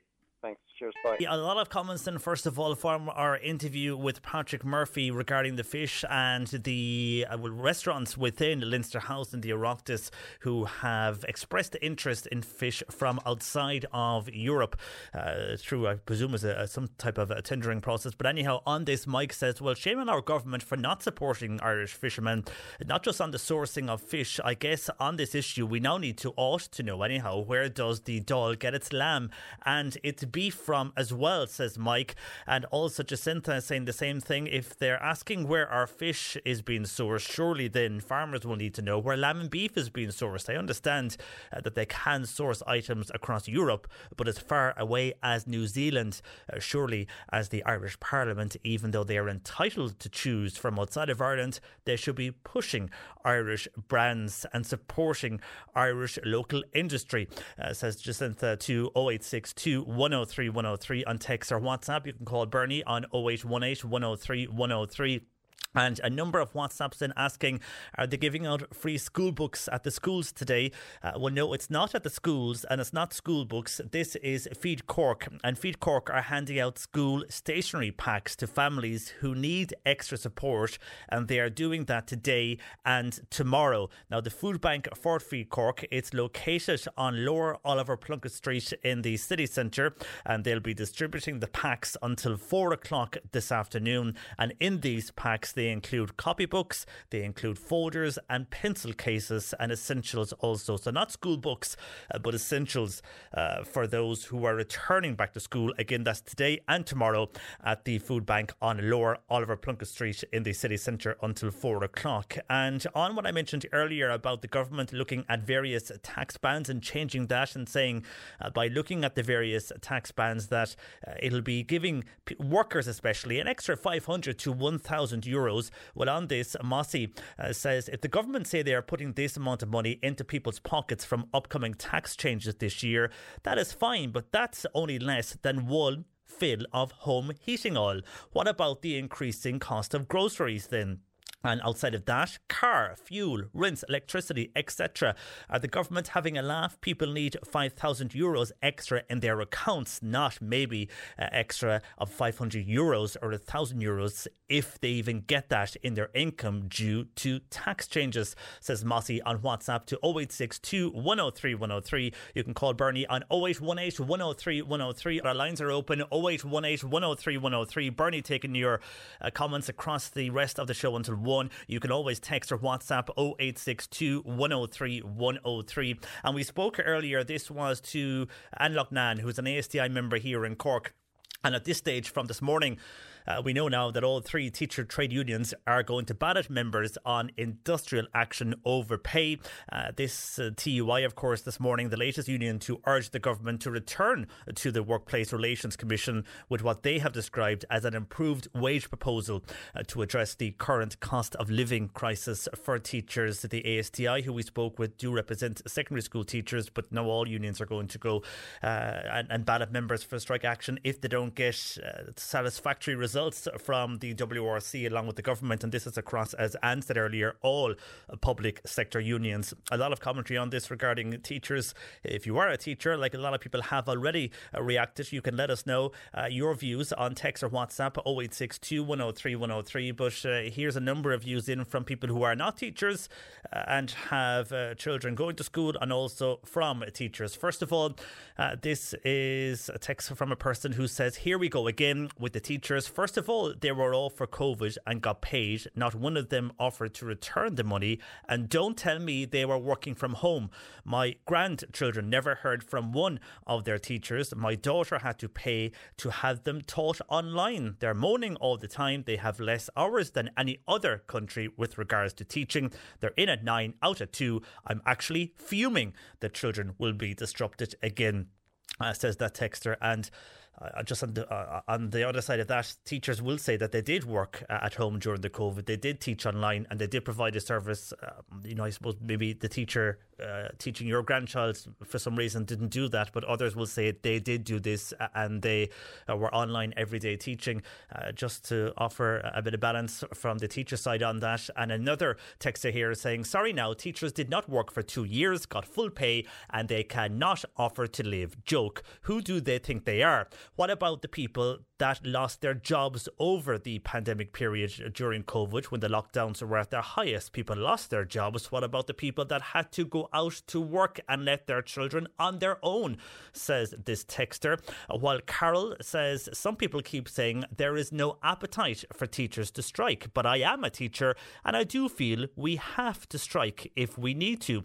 There is plenty appetite among my colleagues to strike. We had to go out and work in unsafe conditions during the height of COVID, in classrooms with 20 to 30 children, and in the depths of the winter, we were in those classrooms with the windows open, the cold coming in, and we all taught in very cold conditions. So this is why we deserve a pay rise. Others did not have to work in cold conditions and packed rooms, says Carol. While Donald feels people need to be realistic with regards to pay rises in the public service. If the country can afford it, fine. But remember, it's the country paying you, not a private enterprise, says Donald. Kieran says everyone could have been a teacher. We all filled out the CEO forms at school, so you could have chosen that profession too. To those who were giving out JP about teachers, they all could have been one if they wanted to become a teacher, says Kieran. And Diane is a teacher on WhatsApp. Diane feels it's the unions pushing this and makes teachers out in a bad light. Why would we welcome an increase? It would look very bad in this current circumstances when other workers are not getting this opportunity or don't have unions to fight for them. She feels the unions pushing this is putting teachers in a bad light, says Diane on WhatsApp to 0862 103 103. Some of your thoughts regarding the teachers. And when we spoke with Patrick Murphy there earlier, from the fishing organisations and others who were texting in regarding what's happening with the Dáil looking to source fish, as in the restaurant within the Oireachtas and Leinster House looking to source fish from as far away as New Zealand. This is an expression of interest that went up, and people are just saying, why not just choose Irish fish when you're serving this in the Parliament of Ireland? And if people are visiting, surely they'll expect Irish fish. Now, those involved in fishing industries know that you can and that they have to tender within Europe, but still people are questioning why go so far as New Zealand. Colm is in Buttevant. Colm feels the Dáil caterers should act like a hotel. They source local products. Why would the Dáil put out a contract so far away when we are in Europe anyhow? But good point from Colm. I mean, should they act like many hotels do now here in Cork and in Ireland, whereby as much as they can, they do look and try to get the products and produce they serve to us on the table when you go to a restaurant or a hotel.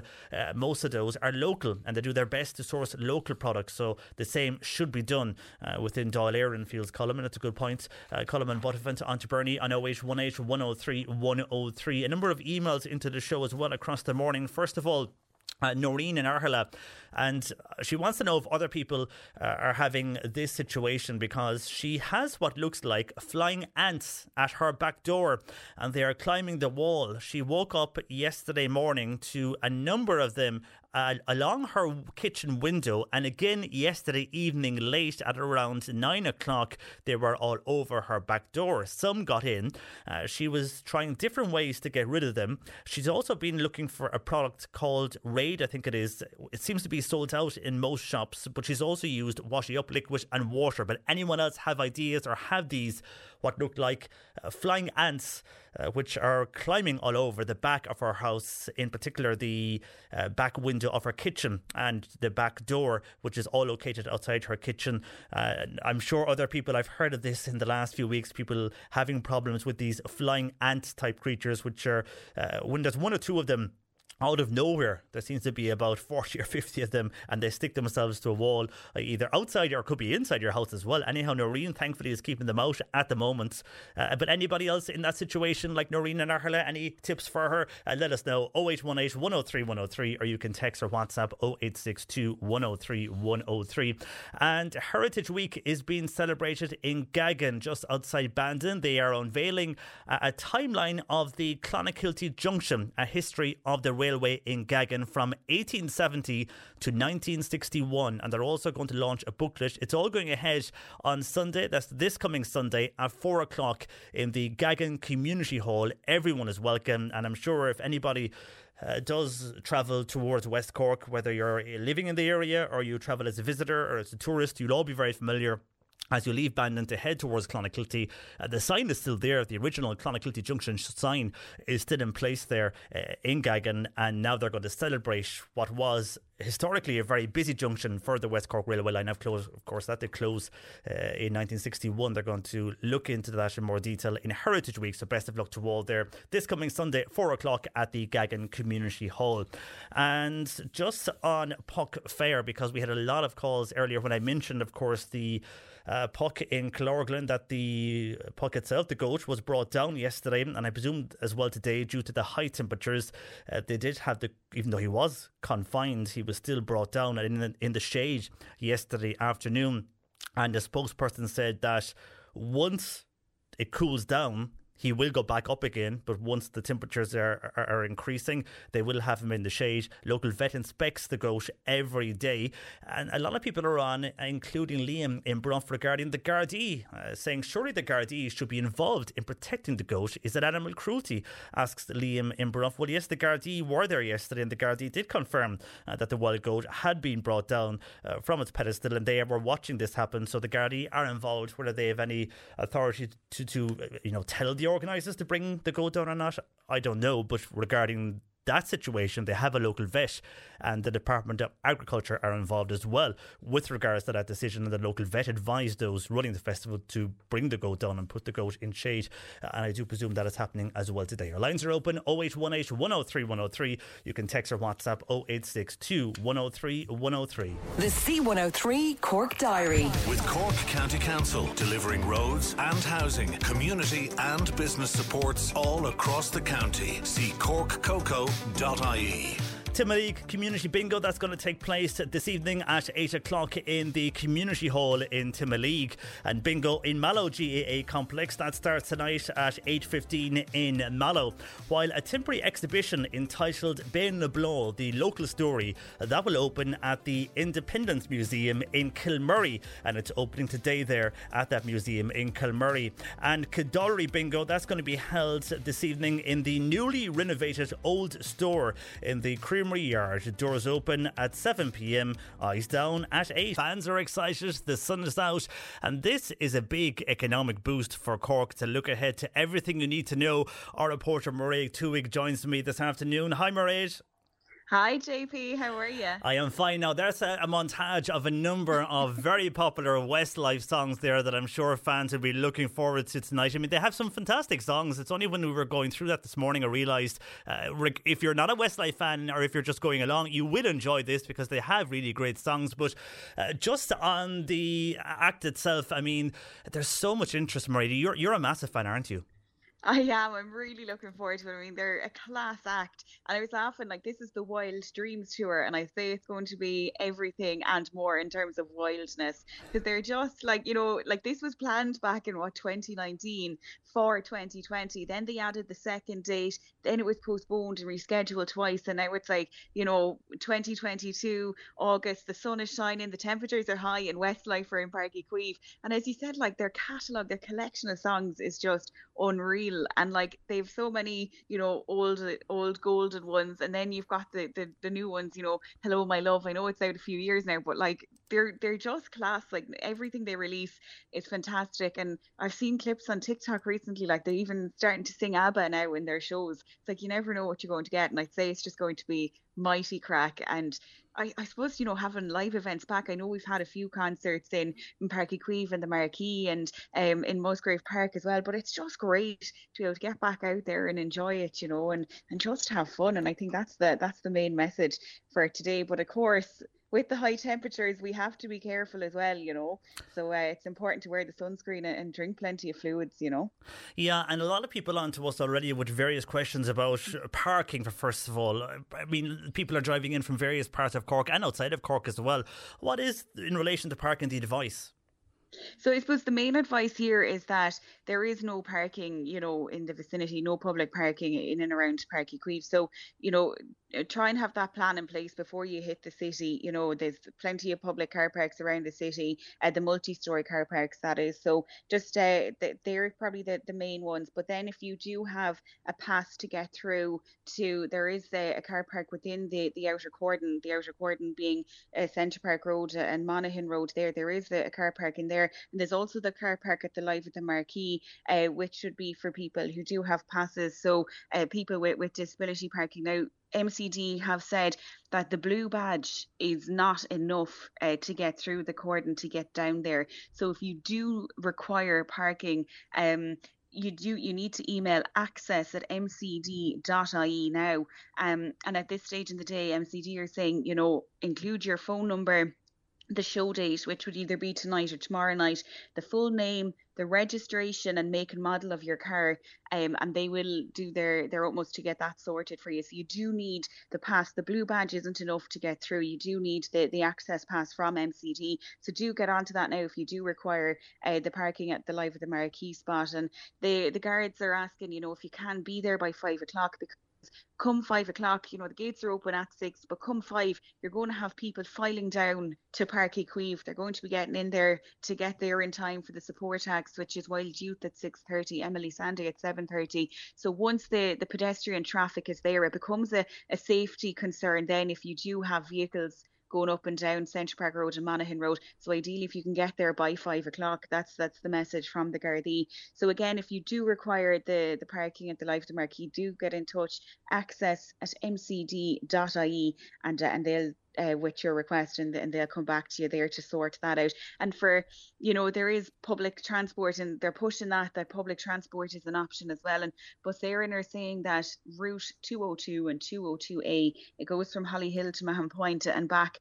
So that's in operation now. I was checking, so that's perfect to get there. There is buses which will be running after the concert, but not so many. So the 202, it ends just after 11. So the curfew for the concert is 10:45. It might be over a little bit before that. So I'd say the buses will be fairly packed coming back from there. But there is some buses running after the concert, but again, up till around 11 or just after 11 o'clock. And the guards are asking people, do have a plan in place ever before you set out to go to the concert in terms of how you're going to get home, because that's so important. Because like we've 80,000 people going down between tonight and tomorrow night. If you split that into 40,000 each evening, so there is a lot of people going to be around. So it is so important to have a plan in place before you go. And I suppose, as I mentioned, with the high temperatures as well, it's so important to stay hydrated, put on your sunscreen. And MCD, who's the promoter for the Westlife concerts, they're saying you can bring in a single-use soft plastic bottle. Now, they will take the lid off it as you're going in through security. But they have water refill points on the pitch, which is so important to keep the hydration going. So do bring your soft plastic bottle, a single-use one. So that would be one that you might buy in the shop or that you might have at home, and they will take the lid off it. But you will have a bottle with you. You'll be able to refill it on the pitch, which is so important because you're going to be out in the warmth and the heat. Obviously, the later in the evening it gets, the cooler and probably more comfortable it gets. But you will be able to refill your water bottles there, so that is really important. They'll have some for sale as well in the venue. So that's a really important message today. That was a question that a lot of people were wondering: can we bring our water with us? So as I say, a single-use soft plastic bottle, and they will take the lid off it just for, again, safety reasons, and you will be able to refill it. So that's an important message to share. And regarding Westlife themselves, I mean, I wasn't aware, but they have a lot of connections to Cork. Some of the members of Westlife, anyway, are well known to people in various parts of the city and county. Absolutely. So as Nicky Byrne, he used to play soccer for Cove Ramblers. So I remember back in 2019 at the press conference, he was talking about that. And then Mark Feherty came along and said that he used to play tennis for Connacht and he played in Douglas. So they're no strangers to Cork. I mean, they've played at the Marquee before as well.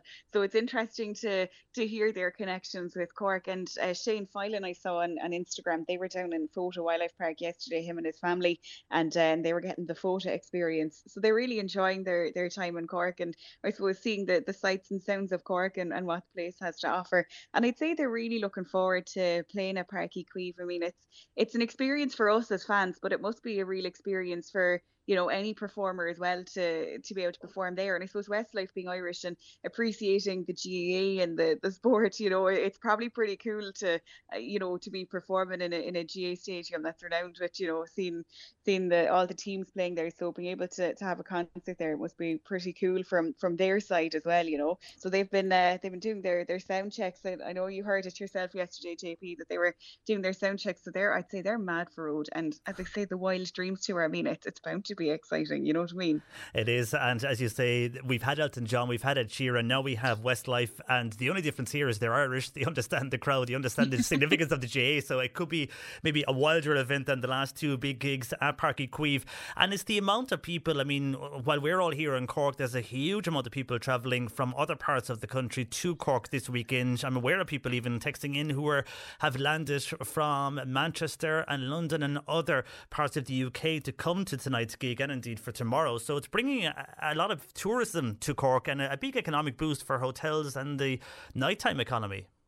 This is it. Like, I was talking to Joe Kennedy yesterday. He's the chair of the Cork branch of the Irish Hotels Federation. He's the general manager up in the Maldron and Shandon. And he was telling me like that hotel rooms across Cork are booked out for this weekend, because you married it with the Ironman in Youghal as well. So you've got people coming in from that and people coming for Westlife. And there's a lot of events going on in Cork over the weekend. There's a lot of reason for people to be visiting. And he said it's great to see it. I think there's something like 5,000 hotel rooms in Cork and allowing for 12,000 bed spaces. So that's amazing to see, and it's important, to realise the economic boost that these big events have, and looking to next year, that there's more and more of it, and that it's an opportunity to promote Cork. That's what Michael O'Donovan of the VFI said. It's a great opportunity now. We've got people coming in for a reason, like Westlife for Ironman, but it gives Cork an opportunity to promote itself, so that when these people go back home, they say, oh, Cork was mighty. I'm going to go back there again for no particular reason, only then just a holiday and enjoy the experience. So it's a great opportunity to see these big concerts. And when you have the likes of MCD and the likes of Aiken, I mean, they're coming back year and year. So, and acts seem to love playing in Cork. I mean, you mentioned Elton John, Ed Sheeran. It wasn't Ed's first time in Cork either. So it's clear that he enjoys his time here and that he wants to come back. So the more of that, the better, because it drives Cork, and it's brilliant for an economic boost for not just the city but the county as well. It's so important. And as you said there, hearing that people are flying in from the likes of Manchester, I mean, that's great. There's such a spin-off from these events that it's just fantastic for Cork. And I was talking to Kevin Hurley in the CVA as well, and like he said, I mean, you mix it with the fine weather and just what Cork has to offer, and the spin-off business from these events is just fantastic, and it's so welcome in Cork. And again, just going back to the advice from the guards as well, they're saying it's not often that they'd be issuing advice to tell people to take care in the warm weather, but that's just one of the main points for this evening. when you're making your plan and you're packing your bag, have your water with you and have your sunscreen and just stay hydrated. And that's the main message here.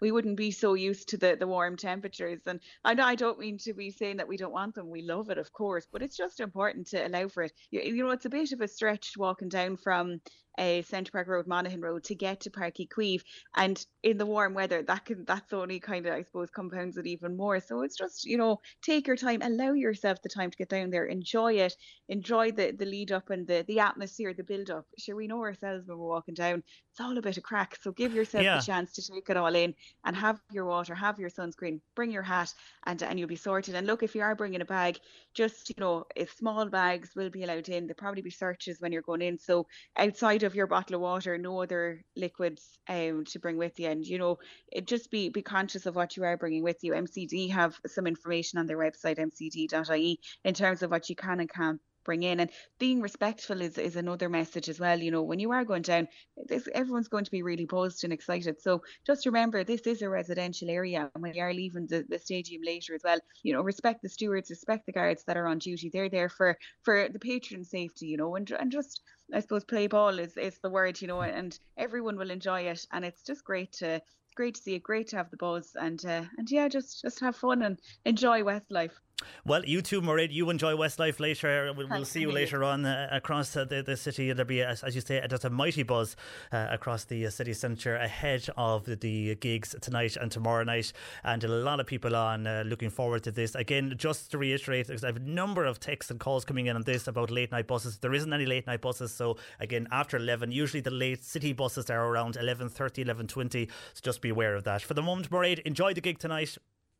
Thanks, JP. You Take too. care. Take care. Our reporter there, Mairead Tuig, joining us live from the city centre ahead of Westlife at Páirc Uí Chaoimh tonight. On the Flying Ants, Margaret, who is in Tallow, says, I had the same problem as that lady in Arhala. I got ant power. So ant powder, if you can buy that. That was the answer to her problems in Tallow.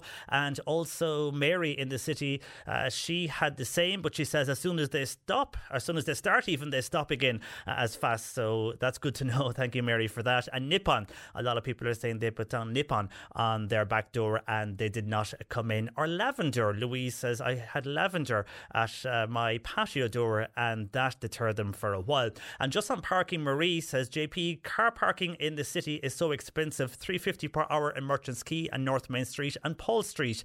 It's all gone up, so people are going to Westlife, just to be aware of that, of the parking charges that have increased. And on-street parking too has gone up to $2.50, so just be aware of that. Thank you, Marie, for your text.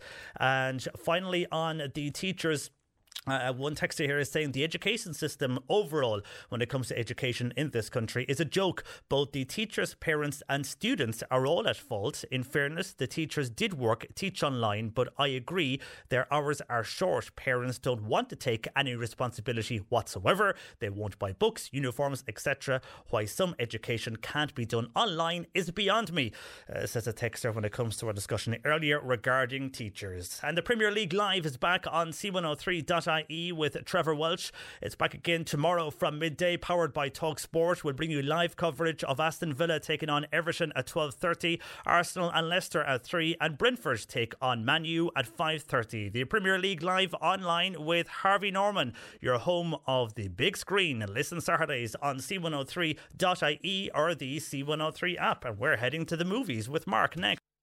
Cork Today on C103. Text or WhatsApp Patricia with your comment. 0862 103 103. And just to let you know, with regards to traffic, there's been an accident on the MH motorway between Junction 12 Mitchelstown North and Junction 11 Kerr South. The two lanes there are affected, so take care if you're travelling on the MH motorway this afternoon. Now, time to go to the movies. Good afternoon to you, Mark. Hi, John Paul. Now, you went along to see two. First of them was Prey. So we're going to take a listen first to the trailer from Prey, and we'll have a chat about it then. First, though, here's the trailer. There's something out there. I've never seen anything like it. From the director of 10 Cloverfield Lane. I'm not frightened by a bear. It's not a bear. The Predator's first hunt on Earth is the movie event you can't miss. You think you're ready? No, that's the trailer for Prey. And Mark, usually I watch the trailers the day before, so I didn't get a chance yesterday afternoon. I was going to watch it last night before I went to bed, but thankfully I didn't, and I watched it this morning because there's a lot of jump moments in this, isn't there? Oh yeah, I mean it's terrific, and I mean the thing about it is that first of all, can I just say about the trailer? Isn't it great to hear a voiceover on a trailer? Yeah, you don't hear them much anymore, no. No, there's very few voiceovers anymore, and it was always something that I always really liked. And of course, the voiceover artists on a lot of those trailers down throughout the years became very famous for it. Jump scares, aplenty, yes. Violence, yes. Gore, yes. So keep that in mind because this is on Disney Plus. So I'm going to say to parents, be very careful. If you think, oh, there's a lovely Western here that we'll watch, no. It is very gory, and the rating I think is 16s, so beware of that. This was a film that actually I'll ask you a question first of all. I mean, as far as the Predator movies go, this is a Predator movie, by the way. It's a prequel to Arnold Schwarzenegger's film. This is based in the 1700s in the plains of America. How many of those seen? Would you have any idea? I haven't seen any, I think. All right, well, I don't think I've seen any of them, no. I believe. Oh right, I didn't even know. I didn't know there was 7. Well, it's a Predator movie. You know, all those Predators, Alien versus Predator and so on. Yeah. The thing is, I've seen them all, but I don't... Well, actually, I did see the Alien versus Predator. I saw some of that, but I think that's the only one I've seen. Yeah, I mean, the thing is, I remember the very first two. I mean, the first one had Arnold Schwarzenegger, and I saw it in the cinema when it came out, and I was blown away by it. I just thought it was absolutely terrific. But if I remember, a lot of the critics were a bit sniffy about it. And then the second one, I think, had Danny Glover in it, and I liked that as well. I've seen all the others. Do you think I can remember them? No. And part of the reason is that they really weren't very good. And so I get the impression that when they made this, the film company that made this, they kind of looked at it and went, well, we won't put it into cinemas because, you know, I think they presumed that it would get the same kind of critical reaction as the other ones did. So look, we'll just put it on Hulu. We put it on a streaming service. It became hugely popular, and I think it's Hulu's most viewed film. And I think they're probably regretting now not putting this into cinemas. It's now ended up, as I say, on Disney Plus with an R rating, an American R rating, which is 16. So keep that in mind. As I say, it is based in the 1700s, so it is a prequel to the Arnold Schwarzenegger film. So the Predator in this doesn't really have the same kind of hardware that, for example, he did in the Schwarzenegger film. So our main heroine in this film is the character of Naru, which is played by most of the cast is Native American, and her name is Amber Midthunder. What a brilliant name. And she is part of this tribe, but the tribe doesn't really take her very seriously because she's a girl, even though she's faster and she's tougher than them all. She also is very good with medicines, for example, and constantly saving the lives of the men in the tribe who get hurt because something is out there. They think it's a bear. She knows it's something different. So therefore, she goes out to trail what initially she thinks is a bear, but actually turns out to be this predator. But the interesting thing about, I think, the Schwarzenegger films, that they never explain why the predator is out there and why it's killing. And they don't do so here either, because I don't really think it's necessary. I think they hint at the fact that maybe he's kind of a trainee and he's learning how to kill. Do you know what I mean? And so what you basically have is a very, very tightly directed 100 minutes. And as you know, John Paul, I complain here every Friday about these really clunky 2.5-hour movies. And I'm always asking, look, why can't directors out there just make a solid movie that has a start, a middle, and a finish without just going all into all kind of different kind of directions and tangents? And here it doesn't. This is one of the most tightly directed films I've seen in a very, very long time. It's 100 minutes, which is perfect. It's directed by a guy by the name of Dan Trachtenberg, and he's probably best known. I think it says it there on the trailer for 10 Cloverfield Lane, which I liked very, very much indeed. And he's always seen as a kind of an art house director, but I can tell you this, John Paul, he knows how to direct action. He really does. It's a thrill from start to finish. I really loved it. I thought it was absolutely fantastic, as does everybody else. I mean, the critics have been very, very kind to this. As I say, just beware of the violence. It is rather gory at times. There's only one thing that lets it down, and I think that's there is a bear in it, and it's a CGI'd bear, and it's a thrilling sequence, but the quality of the CGI of the bear kind of lets the film down, and it goes, and it's a similar story too with a lot of the other animals. And there's a wolf in it, for example, and the CGI is great, but then they obviously made this with a small budget, and so they obviously didn't have the money to improve it. But I think it's terrific. It's for adults, and I'd recommend it. And out of 10 rating wise? I'll give it 8. Oh, that's good. That's a high rating. So 8 out of 10 for Prey. And then you went along and you saw this one. Now, this also has a scary face on the front of it, so it seems like a bit of horror. It's called The Black Phone. It is a horror film. Well, at least that's how it's kind of described. Yeah. I didn't particularly think it was horror-like at all. Okay. People have said, oh, this is one of the scariest movies ever made. I certainly wasn't scared by it at all. It has gotten very, very good reviews. People really like this movie.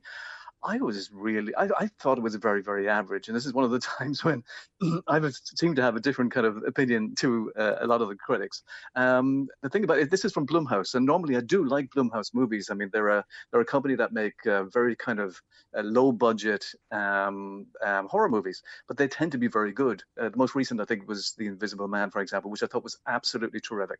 But here, when I was watching this, I think it's almost like they were looking at kind of Stranger Things, and they were kind of looking for that kind of look and feel, because the film is set back in the 80s, pre-mobile phones, which is always handy, of course, and it has that look, and it's about a bunch of kids, and there's going to school, and this character played by Ethan Hawke, who is called the Grabber, who is basically kidnapping and killing the children of this town. The other interesting thing about this, by the way, it's from a short story from a man by the name of Joe Hill. Do you know who Joe Hill is? No, tell me. He's the son of Stephen King. Oh. And if you look at him on the internet, if you look at a photograph of Joe Hill, you would think it's Stephen King. He's the head of his father. It's extraordinary. So he is carrying on the family tradition of writing horror stories. So basically what happens is we're introduced to this young boy, Mason Thames, who plays the character of Finney. And he's bullied at school. He's basically weak, and he's basically told, look, if you've got to go through life, you've got to stand up for yourself and be a man. He gets kidnapped by the Grabber, whose face we very rarely see because he constantly has this mask on his face. And the Grabber has him in this cellar, which has a phone on the wall. And every now and then the phone will ring, and Finney can communicate with the other boys who the Grabber has killed. It's not really explained how that happens, but you're going to have to watch till the end of it to discover and how he's able to do that. And basically, as I said, I was quite bored by the whole thing. I mean, the whole time I'm watching it, I'm thinking, okay, it's going to pick up now. Something's going to happen. There's going to be a great twist. That never really happens. And the character of the Grabber, even though he looks really scary, the character is actually a bit of an idiot, to be honest with you. And I didn't find him scary at all. Good performance by Ethan Hawke. Great performance by the young man, Mason Thames. Other than that, I'm afraid I thought it was decidedly average. Okay, so you expected more from it? I did, very much so, and especially from Blumhouse, and especially from Ethan Hawke. Tends not to be in average movies, you know what I mean? But for me, it was average. As I say, a lot of people do like it. So again, it's 15s plus, I think, and so beware of that. But if you're a horror fan, if you're a Blumhouse fan, maybe this might be of interest to you. And maybe I was just in a funny mood, John Paul, when I was watching it. Well, if you were, what would you rate it, Mark, out of 10? Personally, I have to give it a 6. A 6, all right. So 6 out of 10 for that one. We'll see what others think for the moment, Mark. Thanks for joining us this afternoon. Back again next Friday with our movie review. Enjoy the sun, Mark. I will indeed. Take care. Mark, of course, he's in for Martina as well this afternoon from 4 here on C103 Drive. And Greta in Crookston was on to us. She received a scam call from a person claiming to be from Ayr. They then were trying to hack into her mobile phone, and they wanted Greta's bank details. Anyhow, she hung up and thankfully wasn't hacked. But she also wants to warn dog walkers to take care if you're out walking your dog. The tar is melting on some of the roads in her area around Crookston. I know we heard from other areas of Cork yesterday, so take care if you're on the road. We're back again on Monday with Cork Today. My thanks to Bernie who produced. Enjoy your weekend. I'm John Paul McNamara. Hi, this is Craig Robinson from Ways to Win, and support for this podcast comes from Invesco QQQ, the official ETF of the NCAA. The future isn't scary. Not realizing its potential, however, could be. Just like on the recruiting trail, I've seen potential come in many forms as a coach. Learn more at Invesco.com/QQQ. Let's rethink possibility. Invesco Distributors, Inc. This Mother's Day, treat mom to healthy, glowing skin with Osea's limited edition skincare sets. Osea has been making clean, seaweed-infused products for nearly 30 years. Their advanced eye care duo brightens and firms skin around your eyes. while the Golden Glow Body Trio nourishes and smooths skin all over. Go to OSEAMalibu.com and use code MOM for 10% off your first order site-wide.